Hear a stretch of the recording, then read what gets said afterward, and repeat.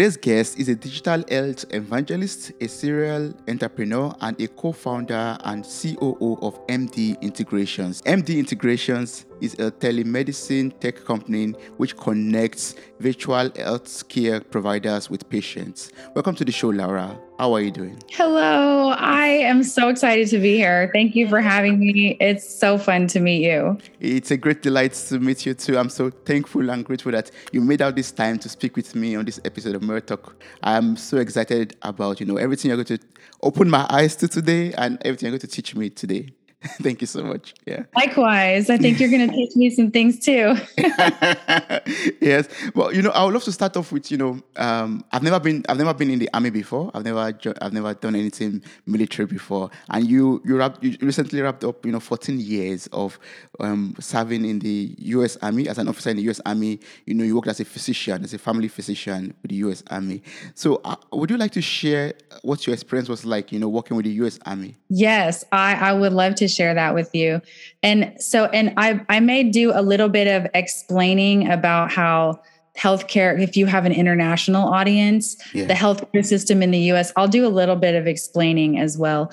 But I joined the Army, the United States Army, in 2005. And so back in that time, America was in the early years of the war, and it was a very patriotic place to live at that time. American flags everywhere. People would be like, USA, USA. And it was such a patriotic place to be. And so I joined the military because I wanted to get to serve and I wanted to help. And not only with the war, really, but also with anything humanitarian, anything disaster related, I wanted to be able to help. So you remember maybe in I want to say 2008, 2009, there was the crisis in Haiti that was going on. There was a tsunami. I think that was in East Asia. There's always something happening and people need healthcare. And, the military is who helps with that. Yes. So I went to medical school, then I went to residency. So it was a long education of being in the military. And by the time I got out of my education, all of the major conflicts were over. So, because it took 7 years. It took 7 years for me so it was 2014 by the time I finished my training, and all the major conflicts were over. Yeah. So my first job actually in the Army, I worked for the 91st Civil Affairs, which covers Africa. Oh, great. Yeah. Yes. So I spent 2 years. I actually got pregnant and had a baby. So I did not get to go to Africa, but our unit that I worked with was deploying to Africa every 6 months from Djibouti all the way, from one side of the country to the other in Northern Africa. Mm-hmm. So learned so much about travel medicine, cultural medicine, how to take care of soldiers, how to take care of people. And I think you really get a heart and a love, or at least for me as a physician, I did get a heart for people. Yeah. And how to help people all across the world, which is really relevant today. Yes, that's true. Because there's still conflict. There's still hurting people. And so I learned a lot in the military about how to care for people in other places that are in the midst of conflict. Mm. And so I also had the opportunity to do hospital work, which was a lot of fun, adults and children, and also worked with the disability program. So soldiers that are wounded. So in the United States, there's a very high standard of fitness and wellness to be able to serve in the military. So if somebody gets a diagnosis of cancer or a bad diabetes or a chronic disease, they can't stay in the military because it won't benefit their wellness. So as they are transitioning out to being a veteran, which is what we call somebody who's served, they go through a program. And I got to oversee that program from the medical side for 2 years. And so honestly, it was wonderful learning how to care for people. Because if you break it all the way down, soldiers, people across the world, host nation citizens, it's all people. Yes, that's true. That need care. Yeah. And so I think that's really what I learned in my 14 years. That's what I learned, is how to care and provide care for the human, whether they're a soldier, whether they're what would be considered an enemy, whether they are here, whether they're overseas, in a hospital, in a village, in a clinic, in a war zone. How to care for the human that's at the bottom of all of that is the biggest thing that I learned.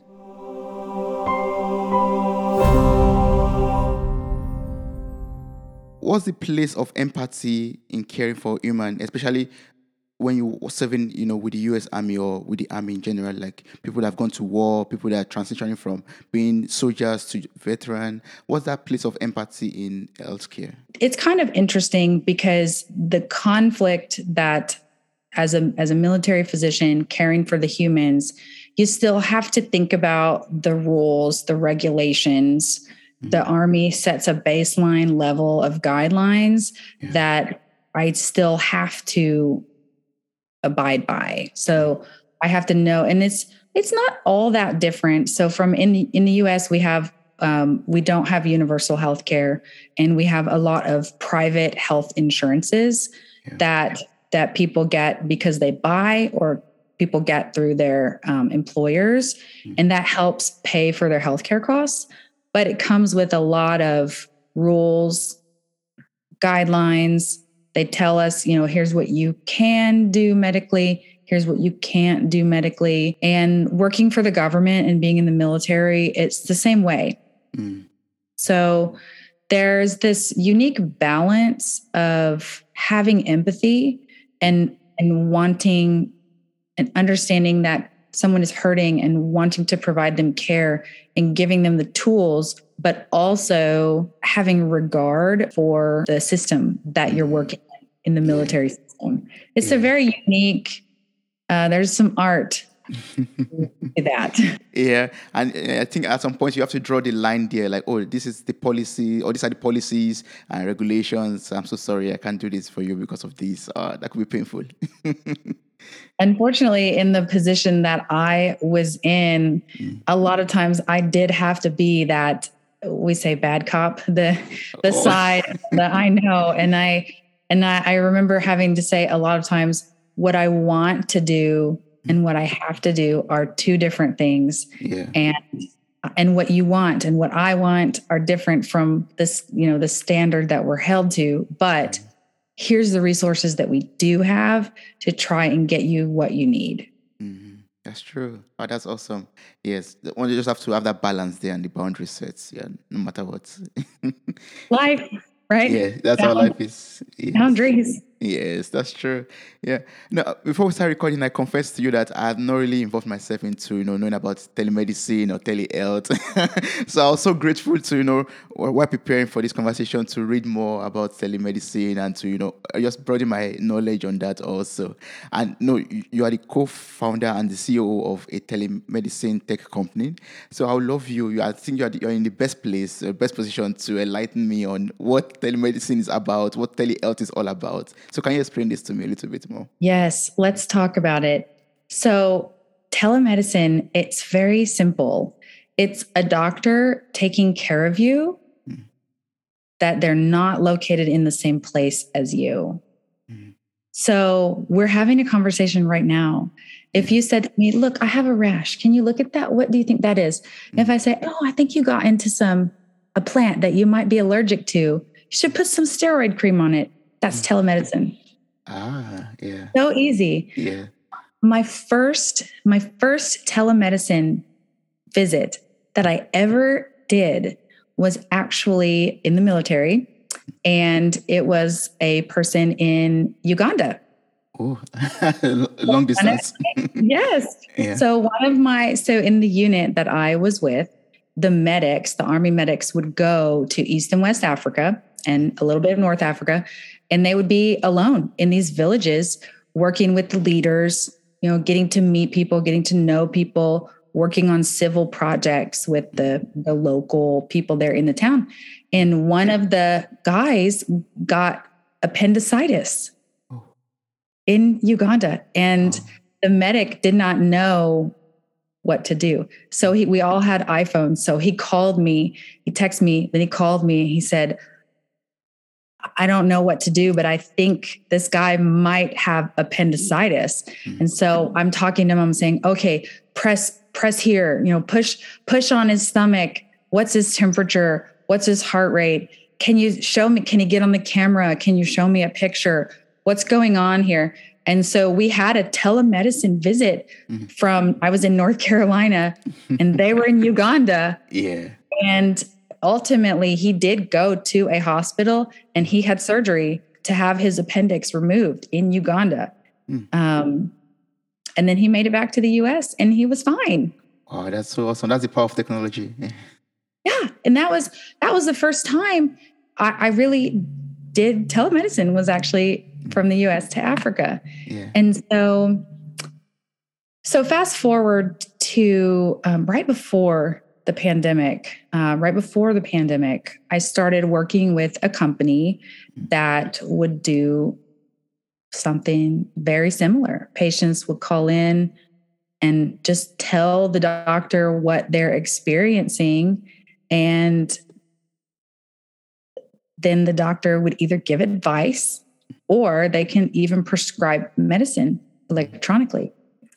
And then we had the pandemic, which, people can't go to the doctor. Yeah. They don't want to go to the doctor, but people didn't stop getting sick just because doctors' offices were closed or hospitals were full, and not everything needs to be seen in the hospital. Yeah. So COVID, the pandemic, it just blew the doors wide open for telehealth, because we had more people than we had healthcare facilities. We had more patients than we had available doctors. Yeah. We had more needs than we had the ability to fulfill them. And so since the pandemic, telehealth visits of all kind, primary care, specialty care, pediatric care, you name it, we're doing it through telehealth now, has just exploded. It's been amazing. Wow. So can you tell me more about the services and the solutions that your company offers? Like, I know this, the COVID or the pandemic inspired you to start MD Integrations, I believe. Yes. So can you tell me about, the services that you offer, the solutions that you provide for the telehealth space? Sure. I'm going to put my businesswoman hat on. So what happened during the pandemic is that all kinds of founders, entrepreneurs and founders they wanted to make telemedicine companies. Let's pretend like you wanted to start a company called Mirror Talk MD. Yeah. Right? And you wanted to do it tomorrow. You had this great idea and you want to start a virtual health clinic tomorrow, but you've never done telemedicine. You're not a doctor. You may not know any doctors, and you may not even have ever used telehealth before, but you have a good idea, right? You have a good idea. Yes. So what we saw in the pandemic is that, and even still today, all of these brilliant, genius ideas of people who wanted to start companies, they were ready to launch, and the technology is available.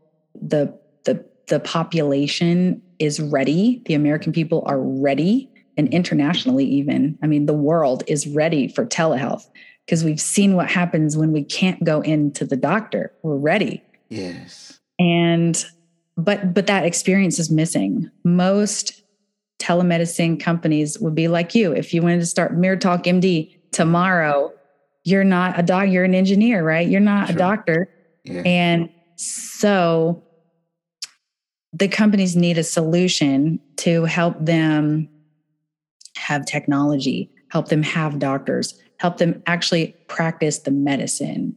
So what MD Integrations does is allows you as the founder of Mirror Talk MD in my imaginary company to do website, your marketing, your social media, your branding, your influencers, your podcast. You do everything that you want to do about your business, but we handle the healthcare piece of it. Oh, that's brilliant. That makes sense? Yeah, it makes sense. Yes, it does. It does.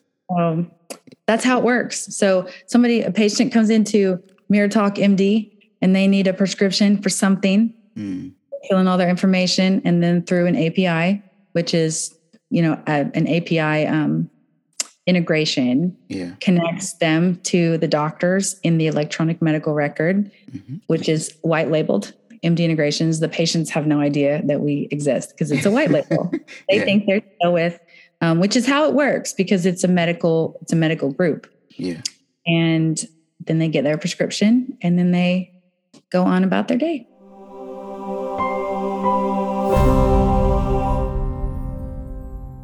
That's a very smart concept, actually, to go about it. Yeah.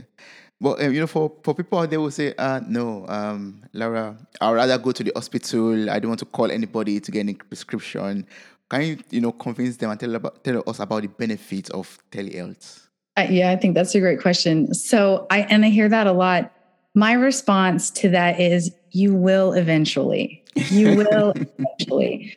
Because there is a use case for telemedicine for everyone. Every person on the planet will eventually run into a situation where they are inconveniently sick.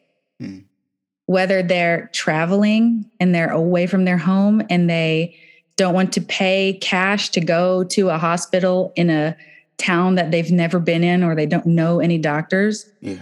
Or maybe you're traveling and you leave your medicine at home. You take a medicine every day. Let's say you have asthma and you have an inhaler and you forget it. You come to America to visit me in Nashville and you forget your inhaler in Germany. You don't want to take, most people would say, I don't want to take 6-7 hours to go to the emergency department or an urgent care and spend hundreds of dollars when you can go on telehealth and spend $20 or $30 and have your inhaler in a couple of hours and not have to go anywhere.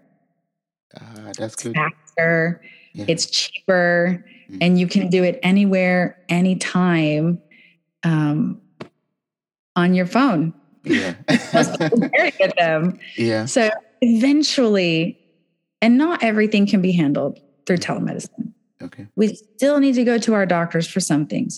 We still need to go to the emergency department for emergencies. But for the right reasons, at the right time, I'll give you another example. Last weekend, half of my children, I have 4 of them, half of my children got strep throat. So 2 of my kids, they're 4 and 1. And it was 9:00 on a Saturday night. Somebody had a fever and a sore throat. And I said, okay, great. I have test strips. I bought some test strips on Amazon. Strep throat. I swabbed their throat and I got the little test. It says, looks like a pregnancy test. Got 2 lines on it, positive. So what I did, so it's 9:00 at night. I've got 2 sick kids that are now in bed. I took a picture of that little test and I sent it to my children's nurse practitioner through her messaging app, telemedicine. She sent in some amoxicillin. And the next morning I was able to start my boys on medicine without having to leave the house. Well, except to pick up the prescription, but I didn't have to take them to the hospital at 9:00 at night. Oh, that's so convenient. Yeah. Yes. Yeah. That's true. But some people could ask that, Laura, is it safe? Like, there's one thing that comes with, building a relationship with your personal doctor. You could converse with him or her and have that, rapport basically with the doctor. But then I'm just calling someone randomly on the telephone and I'm speaking and you are giving me prescriptions. How safe is that? Yeah, that's a good question. So it has to be safe by law in order for us to even there are a lot of laws and regulations that we have to abide by in order to even get permission to have a website or to have like a payment processor if you're going to use Stripe or Square or whatever. And then also electronic prescriptions. There are so many hurdles that we have to jump over to get the website vetted. They request all the doctors' licenses. It's probably a 6-month process to get approval to do this stuff online. Wow. So it should be, especially in the US where it's a very regulated industry. If you're getting through to a telemedicine doctor on the phone, the fact that they're even able to have a website and deal with you tells you that they've already gone through a lot of safety validation. Have you heard about Newsly? It's an all-in-one audio super app for iOS and Android that picks up web articles about the most trending topics on the web at any given moment. It reads this article to you in a natural human voice. You can follow any topic as specific as you like it, from sports to entertainment to science to Bitcoin. It will find the latest articles and read them to you. And they also have podcasts. Our podcast, Mirror Talk, is there as well. You can also explore trending podcasts from over 50 countries. Download and use Newsly for free now from www.newsly.me. Use our promo code M1RRORTALK to receive a 1-month free premium subscription. Link and promo code are available in the show notes of this episode. Oh, that's good. Yeah. Now you could feel safe and secure that yes, we're going to be handled properly and given the right prescriptions too. Yes. Yeah. So earlier you talked about telehealth as like its limits. Basically, you can't do everything with telehealth. So from your area of expertise, what do you think is the future of telehealth? Is what the future of telemedicine? Are we going to be able to do operations and surgeries through the telephone also very soon? Or what do you think it's going to look like? I don't know. I mean, I do think it would be fun. I think that the future of telehealth lies in development of technology, more technology, big ideas. These founders come up with ideas that are just unbelievable ideas that people can come up with. Yeah. But we need more technology. We need smart devices. We need, I don't see any reason why we couldn't. We already have robotic surgeries. Yeah. Right? Yes. Which involve a robot driven by a surgeon where the surgeon is not touching the patient. The robot's doing it all. And so I do think that we are going to see a lot of progress as the technology develops. That's good. Do you work with drones already? Like, maybe when someone calls and says, "Oh, I'm feeling bad," or someone, and person has to use some medicines, then the drone flies over to the person's house or address to deliver the medicine. I wish. Let's develop that idea. I think that is great. Drone MD, we'll call it. Yes. I think that's great. Or Drone RX. Yes, exactly. So when they call MD integrations, when they call you, for example, and you say, okay, you have to use this antibiotics and use this, then what's your home address? What's your, GPS coordinates? Then the drone comes and gives you the drugs to use. I like it. See, you're thinking like a founder.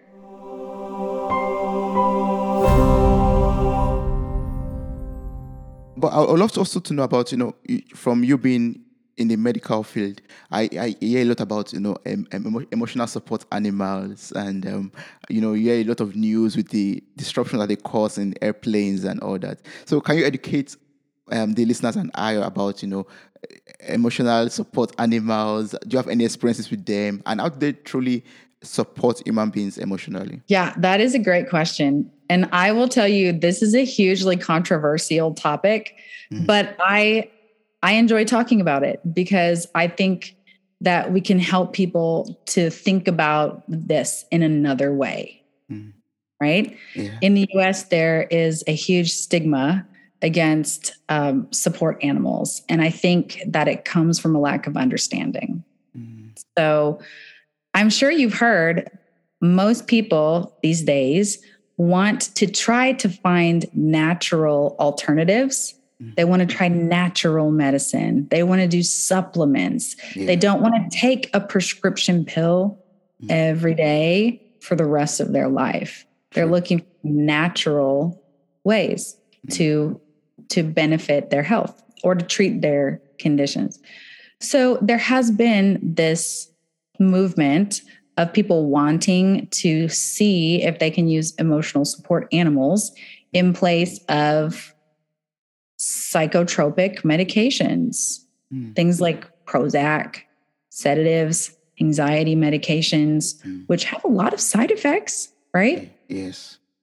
And there has been research that has shown, just as an example, access to animals can help calm symptoms of paranoia, even blood pressure. That's well documented. That's why they have, if you've ever seen animals in the elderly people's homes, right? And like we call them nursing homes, but the petting the animals actually has shown to decrease blood pressure.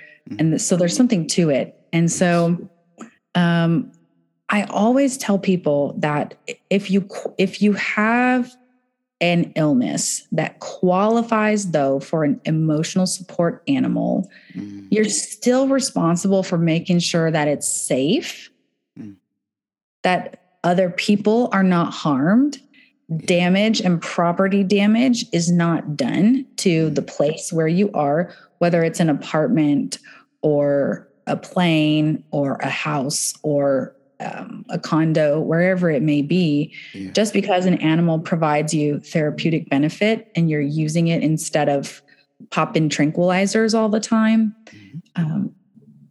you still have to respect the property and the people. So it's controversial because sometimes the people don't make the best decisions, but I actually do support these prescriptions for emotional support animals when done in the right time, in the right way, for the right person. It can be a huge asset to their wellness. Yeah, that's good. And with this, your support and knowledge, of the benefit, are you allowed legally to, prescribe it to someone? Where if someone calls you, Laura, and says, Laura, I'm feeling anxiety, I'm having this anxiety, and I'm feeling maybe depressed or whatever. Are you in the in the right place legally to say, do you have a cat you could pet? Do you have a dog you could take for a walk, for example? So the way that it works is, when it comes to things like friends and family, it's not really ethical from a medical perspective to do that for friends and family. However, I can refer friends and family and that's the same thing for any sort of healthcare. If somebody calls me and said, I'm having this problem and I don't know what's going on, it's harder to think objectively about people that you have a social or a relational relationship with. So I may refer them to a colleague, but as patients, if patients do approach me in my primary care clinic, virtually or in person or wherever they are, and they get diagnosed with depression, anxiety, panic disorder, post-traumatic stress, autism spectrum disorders is a great one.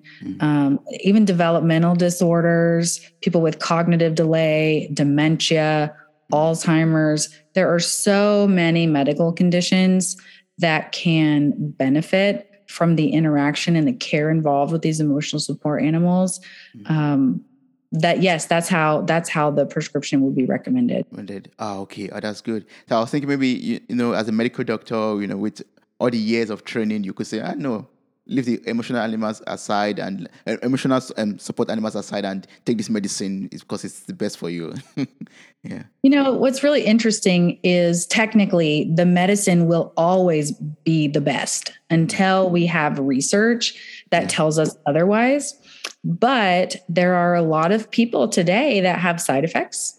They just don't feel good. They feel really tired. They feel disengaged. They feel sluggish.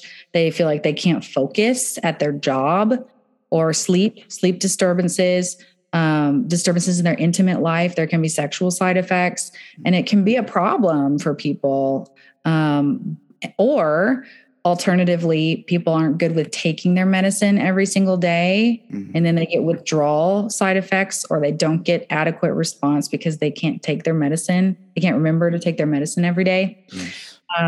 And so medicine, I'm a traditionally trained doctor. And so I will always be the first to tell you that medicine the prescription will be the best way and the most effective and the most reliable way to treat your illness. But for people that's not an option, then this is a good next choice. Yes, exactly. Okay, that's like the plan B or this option 2. Yeah. Yeah. Yes. So I'd love to know, or I'd love you to enlighten me on how, we could make this telehealth or telemedicine thrive. Like, what should we do? What should the government do in order to help the, telehealth space or practitioner to thrive, and also to help the health practitioners like the nurses, the doctors, to help them, perform better, maybe pay them better? What should be done by the society and by the government? Yeah, I think that the first thing that can be done is the laws need to be relaxed a little bit.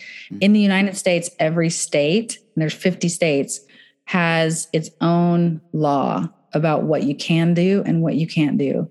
And so it creates a problem because some states get better healthcare with telehealth than others because they're limited by the law. So I think the government should take a look at what the other states are doing.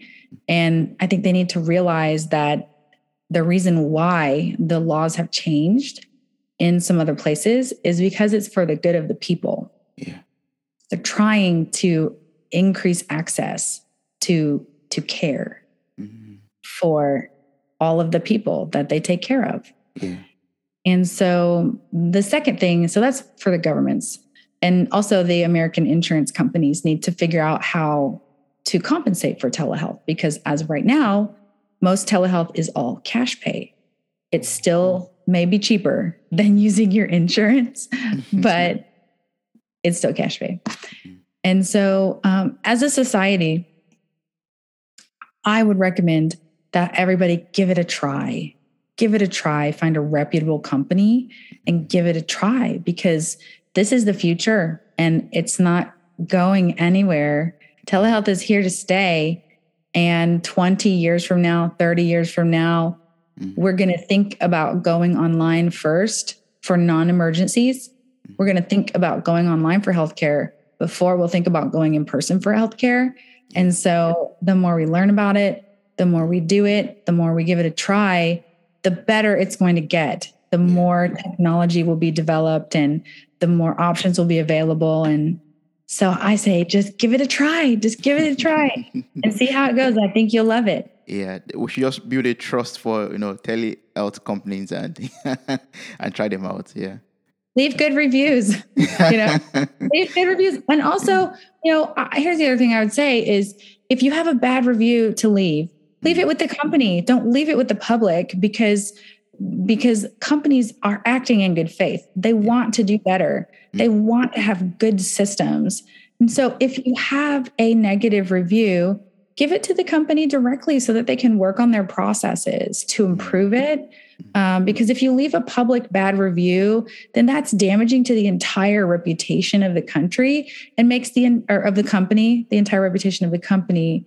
And it makes the whole industry look bad. And it puts a negative light on the whole thing. And it doesn't give the company an opportunity to improve. Yeah. Okay. That's true. Well, as an entrepreneur too, how do you source for fund, for a kind of health space or healthcare space that is, still developing or still gaining awareness? How do you source for funding, to set up your facilities? How do you get support from the public, from government, or from companies or banks also? That's a good question. So with telemedicine, funding often finds you. Oh. I have never had to pitch investors in any of the projects I personally have been involved in. I have not had to pitch investors because this is such a growing industry. It's such a popular and it's just doing well as an industry that the funding generally comes to us. Yeah. if that makes sense. Yes. And the businesses are so successful. And I think that's why it's important to mentor. I like to mentor a lot of young founders in small companies, because if they set their systems up right, or in the way that I would say is best practices, they can become revenue generating very quickly without having to raise a lot of money upfront. Oh, that's good. Can you share some of these tips with me, like, or with my listeners also? Like, how can we set up a company, maybe independent of it being telehealth company or tech company? How can we set up our business in a way that we could generate revenue as soon as possible? Yeah. So the first thing that you have to do is, and some of these are just basic business foundational principles, but the first thing to do is to think about what problem you're trying to solve and who you want to solve it for. Because then that helps you identify your brand. Who is your ideal, I'll say patient. We'll just keep going on the theme of telehealth. Who's your ideal patient? And what problem do you want to solve for them? How are you going to solve it, this problem, in a way that is different and unique from anybody else in the industry? Because you're going to have competition. So do some research, look around at who the competitors are, and figure out what you're going to do different. Then the next step is to figure out what technology or what existing tools you're going to, what you can use to make your dream a reality. For telemedicine, there are some electronic medical records that exist that are not expensive. There are video platforms that exist that are not expensive. And so you don't have to spend a lot of money up front in order to just put it together, right? So you figure out who you are, what you're offering, find some inexpensive, simple tools. Less is more. Less is more in those early stages. You don't want to spend a lot of money on a big, expensive electronic medical record that has way too many functions, just to get yourself off the ground. And then you have to figure out, and so after you've got your mission, your purpose, your goal, your systems, then you will have to figure out how to attract your patients. And that's where your brand, your marketing, your social media, your influencers, you have to put yourself out there, your podcast, your radio, whatever you're going to do, online marketing, it's totally up to you how you want to do it. But you have to find a way to connect to your patients. And that is a skill and so that's not the skill that I have, right? That's what I rely on the founders to do. Because if you can do all of that, somebody like me can handle the medicine and you don't have to worry about the medicine. Yeah. You build a business, I'll take care of the rest. Yeah, that's good. Yes. That's called division of labor. Yeah. Delegation. Yeah, exactly. I love what you said about, starting, this having little beginnings, like starting with, simple things, small things. Don't pour so much money into sophisticated tools and just start little by little and generate revenue from the little that you have. Yeah. Absolutely. I mean, that's the best way to do it. Organic growth. Yeah. Building relationships with people. That's how you grow. Yeah. And how can we, set goals for ourselves and, meet these goals and even maybe exceed our business visions? Yeah, that's super, super important is setting goals, right? Setting goals, even if they're small goals.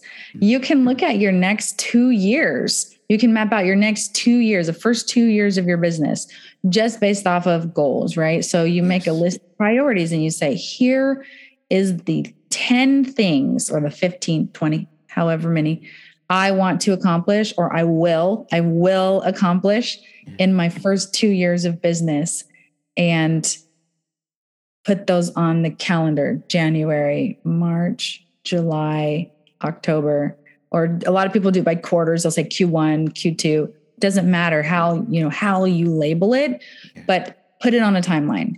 And then you have to break that up into smaller steps to say, okay, before I'm going to do step 1, here's the 5 things I have to do And if I have 3 months to get this done, then I need to be getting one of these things done every 2 weeks. Just set those goals and set those boundaries, and then continually reevaluate your progress. You're going to have some things that you're going to get done faster. You will have some things that you will get done slower. Yeah. Always, always, always. It's usually either tech or legal. No offense. That's just the way it works. It's usually the attorneys or the tech that slows things down, but that's fine. That means they're doing their job and they're doing it well. Yes. And that's fine. But I would say don't be hard on yourself if you don't meet your milestones, because progress is still progress. Even if it's not as fast as you want it to be, celebrate the movement forward, celebrate progression on your timeline, and keep going. Just keep going. Yes, I love that. Just keep going. Progress is progress. I'm taking that home with me. Yes. No matter how slow it is. Yes. Wow. Thank you so much, Lara, for everything you've taught me. Thank you for telling me more about telemedicine, about telehealth, tech companies. But what's the best way to connect and work with you? How can we reach out to MD Integrations and maybe sell our ideas, or maybe call to, get some services and some solutions also? Absolutely. Honestly, the best place to find me is LinkedIn. You can come to our website, MD Integrations, but if you want to talk to me directly, find me on LinkedIn. That's my favorite social media because I like the professional networking. Yeah. I love having those professional dialogues and getting to see what other people are doing professionally. Lara Purdy. I think I'm fairly simple to find. I think my headliner says like telehealth evangelist or something like that on there. And so I would send me a message.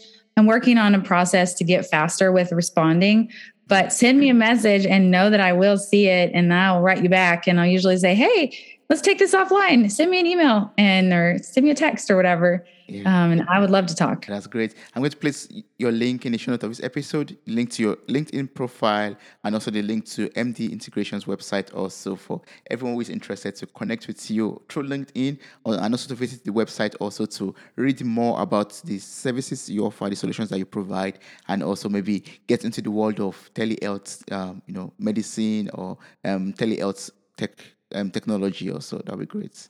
Yes. Thank you so much, Lara. I really appreciate this. Thank you. Thank you for having me. Wow, you made it to the very end of this episode. Thank you so much for listening. I'm grateful for your time, your love, and your contributions. Subscribe, like, review, and share this podcast. God bless you. Bye.